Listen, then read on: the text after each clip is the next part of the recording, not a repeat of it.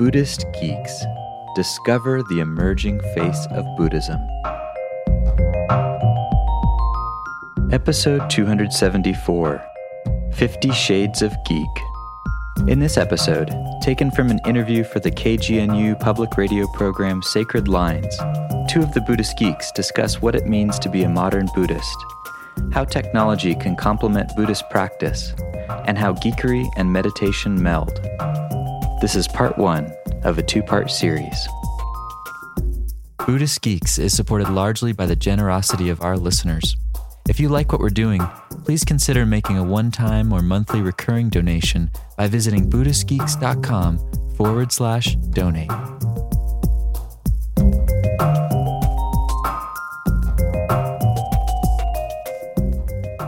I'm Samira Rajabi, and you are listening to Sacred Lines, a collaboration between KGNU Boulder Radio and CU's Center for Media, Religion, and Culture. Today we are speaking with Vincent Horn, founder of Buddhist Geeks, and Rohan Gunatilaka, founder of the meditation web app Buddhify. Welcome, gentlemen. Thank you for being with us today. Thank you. Thank you. Do you mind if I just say it's not a web app? Yes. What is it? It's a smartphone. A mobile app. Yeah. Okay. So first, we wanted to talk to each of you about how you conceive of Buddhism before we get into the different technology that you've created around Buddhism. Well, Buddhism's interesting from my perspective because it is conceived in many different ways. The way that I've approached it is more as a sort of inner technology, a way of transforming the mind. Now, that's a very Western and modern understanding of Buddhism. Of course, there are roots in the tradition that point to that, and yet practicing it in a way where it's sort of a little bit removed from some of the historical, cultural pieces is a new thing in a lot of ways. So I basically approach Buddhism as a model which supports one in transforming certain patterns of mind. So it's fundamentally focused on the interior subjective experience of the individual. And there are some very important ethical pointers toward how does one live a meaningful life? How does one interact without causing harm to other beings, to other people? And then in a modern context, there's all sorts of questions around how does one interact with the environment, the world, ecology, etc. And those are big questions that, as a modern Buddhist, I ponder. I guess Buddhism is interesting as a religion in contrast to some other of the major religions around the world in that there's always a sort of open question. Is Buddhism a religion, a philosophy, a way of life, a practice? Whereas for Islam and Christianity, there's never a debate of whether it's a religion because of what Vince said. It has this focus on this inner work, inner practice, which can be, doesn't necessarily have to come with the more religious trappings, but it can do as well. And so it has that flexibility, which makes it other religions, traditions out there do that, but Buddhism is one of them, the most significant of which has that flexibility. So it's totally feasible to say that one is a Jew or Christian or an atheist and have a Buddhist practice of sorts, and that's quite interesting. Those definitions in mind and those conceptions of Buddhism and how to practice Buddhism, how would you define, or would you define, a modern-day Buddhist practitioner? Well, it's difficult to define a modern-day Buddhist practitioner in some ways because of how the modern context is so different depending on where you are. Like in one modern context could be, I'm an urban, I live in New York City, I live an urban lifestyle, I work in an advertising agency, my life is really intense, I have a relationship, no kids, etc. And the way I relate to Buddhism in that context would be very different than someone who maybe lives in like a rural area. So it's very difficult to define like this is what makes a modern Buddhist. I would say that sort of going back to a different question, which is what is a Buddhist practitioner? And then we can add the modern bit later. So a Buddhist practitioner is someone who takes what has come before with regards to the tradition, the various traditions, and finds something within that, or multiple things within that tradition and set of traditions which resonates for them and tries to make it work for them. And so that's the history of Buddhism as it's developed. Add the modern bit in, now we've got contexts and settings like the ad guy in Manhattan, which is radically different to other contexts in which Buddhist practitioners have found themselves in. And that's what makes the modern Buddhist practitioner, that they don't have a lot of history to fall back on or models to fall back on how to actually make this stuff work and sing in the urban, relational, digital, modern life. So, given that basic understanding that we now have of how you both conceive of Buddhism and people that practice Buddhism, Vincent, can you explain to us what Buddhist Geeks is in your own words and why you created it? Sure. One way of describing Buddhist Geeks is it's sort of like an NPR program for tech-savvy Buddhists. But it's a little bit more than that, in that people aren't just listening to the content that we create for Buddhist Geeks. They're also gathering together more as like a practice community to get together, share ideas, figure out how to do this whole Buddhist thing in the modern world. And so in that sense, there's a very real community aspect to it, Buddhist Geeks. Part of the reason I created it was actually just as a side project while I was finishing my undergraduate degree. And I looked out into the Buddhist media landscape at the time, and I just didn't see certain conversations happening, in particular conversations with younger practitioners or teachers. And I also noticed that there were some fringe voices or perspectives that I had encountered in the Buddhist world that also weren't included in, let's just put it nicely and say, into the boomer Buddhist media world. So a friend and I started the podcast in order to have those conversations, which we didn't see happening. And we just decided at one point we have to do this because no one else is. And that's really how it started and really how it took off. I guess there are other people that also were interested in those conversations. Great. And Rohan, can you kind of give us an explanation as to what Buddhify is and does and why you created that? Sure. So Buddhify is a mobile app. And there are lots of meditation apps out there, but what's sort of special to Buddhify is that it's designed specifically for people to learn and practice meditation whilst on the go. So if you're at the gym, if you're traveling around town, if you're walking around town, the meditations are designed specifically for those locations. So what it does is what I call reverse engineers how meditation is normally taught. So typically you'll go to a class or course in a sort of stylized, quiet environment with a teacher, say like a Tuesday night for 6 weeks sort of thing. And then once you've learned the basics of the practice, which you'll be mainly practicing sort of at home quietly, on a cushion or on a chair, that sort of thing, then the invitation to that student is to then try and apply what they've learned to the rest of life. Buddhify just starts the other way around and teaches you meditation in the field. And so it reframes the city you live in as a meditation space, as a space by which you can develop the qualities that mindfulness and meditation do allow. And so whilst the classes and courses are often very good, the reason I essentially made it was that there are lots of people who are interested in meditation has got a good PR department at the moment. Like there's a lot of research and news and interest in it, and it's growing and will continue to grow. And so I was seeing and talking to a lot of people around my age who were interested in meditation, but there was always a but. So that was interesting to me, is that what is stopping that person go to that class or course? And invariably it was to do with time, or to do with the perception that the classes were quite hippie, let's call it hippie or woo-woo, as you North Americans like to say. I like that phrase. So I took those two things of the woo-woo-ness and the time issue, and then thought, well, given that there's been a long history of audio meditations, and just looked around at how people were listening to audio, which is through their phones, walking around. Why not create meditations specifically for that, so that all I have to do is convince you to listen to Buddhify rather than Justin Bieber, which is a much smaller behavior change to going to a class or course which you might not have the time to do, and which you might have the time to do but feel that it's not your kind of place because the people there don't look like you or talk like you. And so that's why I made Buddhify.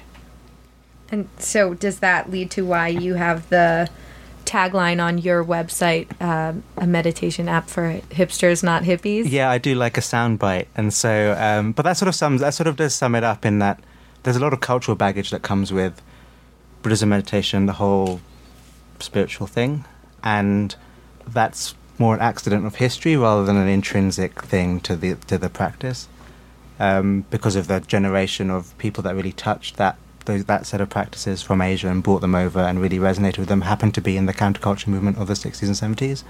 And so a lot of the Western expressions of this stuff are imbued with those elements, that aesthetic. And as someone whose experience of meditation practice has been in a completely different context of an urban sort of certainly more hipster than hippie, then so I know that then meditation doesn't have to be like that. And so there's a demand and a clear interest in this stuff, but the supply doesn't speak to the people who are looking for it. And so that problem needs to be solved, and Buddhify is one offering into that. That's really great. And you've both kind of touched on our next question, which is, who is this technology directed at, and who cares about this site or this app? And you touched on, the demographic and who you really target. But and can I just say one thing which is relevant, which is Buddhify isn't Buddhist. It is and it isn't. It is in that the content is heavily inspired and based on meditation in the Buddhist tradition, but it doesn't have there's nothing explicitly dogmatic or Buddhist about it, which is a nice benefit of what we spoke about before, of how Buddhism has this fluid, flexible nature which you can take on and not have to name it as such. And so people have asked, like, well, is Buddhify like a sort of stealth way to get loads of Brooklyn hipsters to become Buddhists? And that's probably the last thing we want. So it's interesting that I think that how, because we're seeing a lot of mindfulness and meditation practice being popular, and where people are connecting with it are when it's presented in a way that doesn't have the religious stuff. You said that Buddhify is, although it's Buddhist inspired, that it's not aiming to turn the Brooklyn hipsters into Buddhists. Do you think that this app, in addition to sites like Buddhist Geeks, do you think that it's kind of a gateway into becoming Buddhist? Have you heard any positive? Yeah, so one of the objectives of Buddhify is to what I call widen the funnel. So of 1,000 people who have tried Buddhify and have enjoyed it, for many that might just be enough. For some of those who really like it, they might then make the decision to go to. Finally, they can feel that I can go to that class or course because I understand what it's. And that activation barrier is now lower. And for some people, it might open up a whole new thing, which is they have an initial experience of looking into their mind and seeing the contents and seeing that there is an inner life which can be cultivated and explored. And then they start pulling at that thread, and that thread ends up in sort of a traditional Buddhist context. It might end up in a Christian contemplative context, or in all sorts of contexts. So, so very much for me, it's all about this core idea of lowering the barrier to help people explore their inner lives. I'm agnostic as to whether people then go on, and I don't recommend the next step. It's not like Buddhify doesn't say... the only next step it suggests is actually go and see someone go to something face-to-face. If you like this, and that will help you, because this stuff requires support and guidance, and an app is highly limited by what it can do in that. But it does open that first step up, very much so, yeah. Can you speak to that same question of who you think this technology is geared at in your community? Yeah, it's interesting because part of what Buddhist Geeks and I think Buddhify as well are geared at are folks that are interested in their inner worlds. And what's so interesting, even with something called Buddhist Geeks, many of the folks who listen to our podcasts and come to the conference that we do each year, they don't self-identify as Buddhists. In fact, they're very skeptical of that label. And I myself am very skeptical of any sort of identity that one can try to hold on to, which is one of the key premises in Buddhism anyway.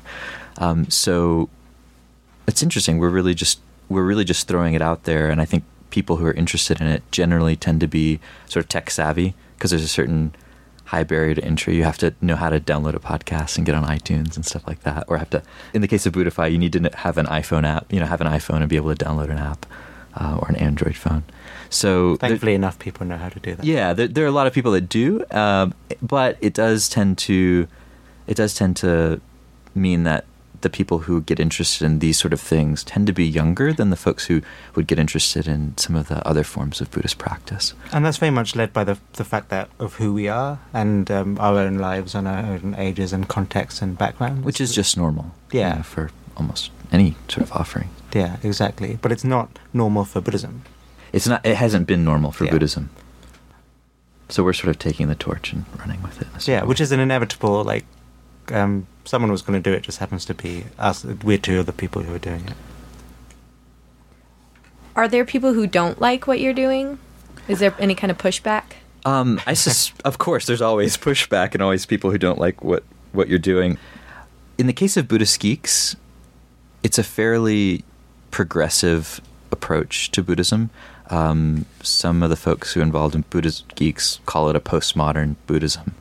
And in that sense, people who are very wedded to a certain notion of how Buddhism has to look and how it has to be practiced and what sort of rituals are involved, what sort of relationship one has with the teacher or with the community they're part of, those folks, I suspect, don't maybe appreciate how we're approaching things in a much more wide-angle sort of way.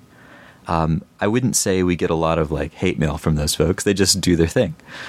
And then other folks that are maybe more modern oriented, they may have a model or system they're most preference, and yet they're open to kind of hearing about and exploring other approaches. And for those people, I think there's often some tension when they hear of approaches or ways of looking at Buddhism that are a little bit tangential to their own practice. And there's definitely some pushback, but I'd say it's a healthy pushback in the sense that their perspectives are being challenged.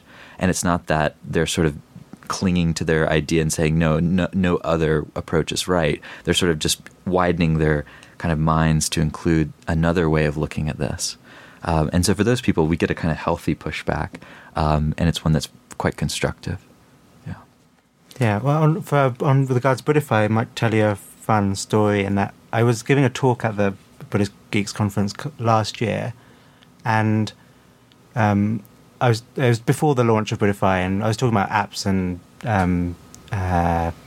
Buddhism and technology, and I did mention Buddhify briefly, and a lady came to talk to me afterwards, and it clearly is press some button for her, this idea of contemporary technology and Buddhism as being some sort of cognitive dissonance that was inherent to the to Buddhism, and she had this idea clearly of what I was like, and so because I was working in this way, and she was saying, "Oh, do you ever go camping? Do you ever go out to spend time in nature?" And I was like, "Yeah, I went 2 weeks ago. I was in Scotland doing some camping in the Highlands," and she was saying how she was just really, she felt that it was almost like a caricature of the sort of hippie generation meeting the idea of that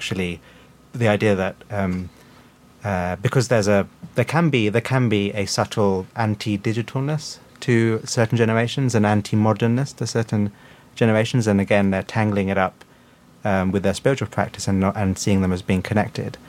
So it was this really striking exchange, and then about 6 months later I got an email.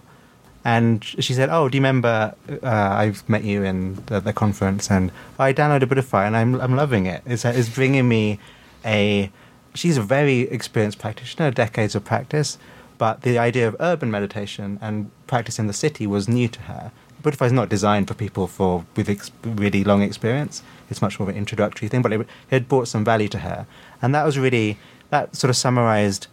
A lot of this, any criticism that comes through or questions tends to be in theory, and then, but when you actually try the product, it is what it is, and it has integrity and it has authenticity in it as well. And so I think that's the it's like any often like when there's a sense of that something's been offended. So whether it's an idea that technology and spiritual practice can't go together has been offended. That often is just if there's an issue with that, people rarely then go and actually try the thing. So that was an experience that was quite striking. And what's so interesting to me about this experience Rohan's describing and this tension that we've often talked about, where it's sort of an intergenerational tension of technology and spirituality not seeming compatible. The thing that I always go back to is if you look at the core Buddhist practice and what it's focusing on, it's all about transcending unhelpful dichotomies or dualities, as this sort of traditional Buddhist term for that. And anytime there's a duality, anytime there's a sense of this versus that, and they're completely opposed, there's automatically a struggle that ensues internally and collectively. Yeah, I summarize that as like if you draw a line, you start a war, basically. Exactly. So there's a this and a that, and then there's a war between them. So part of what we're trying to do in some ways is to break down some of those dichotomies and dualities and say, actually, it may or may not be the case that spirituality and technology are at odds. And if you look at the kind of emergence of the personal computer revolution, a lot of it was driven by very spiritual people who were doing LSD and practicing meditation. Steve Jobs was famous for being a serious Zen practitioner. Of course, but before him, there was the Kevin Kellys, the Stuart Brands, who are the sort of the relationship between hippie and hacker has been really significant in the story of the web, and so it's nice to see this new emergence of which we're one part of the re-coming together of this conversation between spiritual practice and technology, and how we can actually use those in support of each other, and then they're not intrinsically in conflict. And also, like, it is a generational thing, and Buddhist Geeks and Buddhify aren't meant to be for everyone. Like, and so there will be people who don't like it. Or just not relevant for them. Like, for example, people with long-term Buddhist practice they know way more than me, and so they have way more than the Buddhify content. So it's fine that they don't engage with it. Do you think that in kind of interrupting these false dichotomies or interrupting these binaries that have been set up, that you're acting defensively, kind of in anticipation of that pushback of transcending that idea of spirituality and technology not being able to go hand in hand? I'd say sometimes I feel like it's a defense, and then most of the time I feel like it's an invitation, actually, for people to step outside of a way of engaging with these ideas where there is a feeling of being at odds. Because in my own internal experience, it's not at odds. And part of the reason is probably just because of our life situation, my life situation, where I grew up using computers, using technology, and being exposed to contemplative practices, and searching for ways to make sense of those two things together. So, yeah, sometimes I get defensive, and sometimes it's sort of like a personal thing. But most of the time, it's just like, hey, check it out. These things don't have to be at odds. And when they're not at odds, it feels really good. So the next question, I think that we've kind of addressed from the outside, and it makes me chuckle the way that it's going to be asked, but how do geekery and meditation work together? Pretty perfectly, because geekery is sort of, think of it as a almost like an obsessive relationship to a thing. So you can be an architecture geek or a Apple products geek or whatever, a Mad Men geek. And for meditation and mindfulness practice to really sing, it requires an element of geekery, an element of dedication, interest, socialization, because geeks are, by definition, I think, so one of my favorite definitions of a geek is someone who socializes around objects. So someone who spends time around people with similar interests, and that is totally essential for progressing and deepening in not just Buddhism but other spiritual practices. And in this case, the object is sort of an inner object. Yeah. It's an object of one's So for Buddhist inner geeks, world. for Buddhist geeks, the object I think is the formal object I think is the podcast, but the actual real object is this question of what is it to be a contemplative practitioner in the 21st century, and that's the question that convenes all these people. So so for example, like Vince said, there's a Buddhist Geeks conference, and there's quite a range of type of people there. People who are the sort of archetypal geek, like the sort of tech savvy, slightly socially awkward person. But then they also have Including us, including us, have a sort of a certain age. But then you also have people of all sorts of backgrounds, but they have this shared interest. And so again, it's this question of dualities. Like asking the question implies a duality, but if you don't have, for example, like this idea of for Buddhify, it's just the duality is, well, the thing that people get caught up about is this idea of urban meditation, of not just the technology but the fact of it being in the city. And if that is your experience of meditation, like as it is for me, of someone who when I first started getting into meditation, I was doing a very intense, busy job in London, but that was my experience, and so there was no duality between the two. People who were asking me about it were creating a duality. They were bringing their own duality to it, but I was learning and exploring how to progress my practice in this stuff. The other interesting thing about the relationship between geekery and meditation is that geeks are often really interested in taking things apart and seeing how they work. And so that actually comes in incredibly handy when you're being introduced to a meditation practice, because once you understand the basic principles and practices, and this isn't a traditional approach necessarily, but it's very useful then to be able to take apart the meditation practice and look at how does this function, how does it work, and how does it work for me? Because one of the kind of myths of meditation is it's the same for everyone. And in fact, it's not the same for everyone. People relate to different techniques differently. They get certain kinds of results from certain things that other people wouldn't. And so being able to kind of deconstruct and understand the mechanics of how things work, and then to actually rebuild it in a way that optimizes its impact on that individual is an incredibly useful skill. And it may be one of the reasons I think that a modern approach to meditation may actually make meditation more effective for modern people. I could be wrong about that, but I suspect it may be the case. And I think that is key around, I think you're right, Vince, that's key around the geek thing. What's the difference between a fan and a geek? A fan of Harry Potter just buys all the books. A Harry Potter geek writes fan fiction. They make their own world, and they make social groups around Harry Potter stuff. And it is this thing around making personalization, pulling apart, socializing, which I think is really important in in a modern Buddhism. I wish you'd use a sexier analogy than Harry Potter to describe what we're doing. 50 Shades of Grey.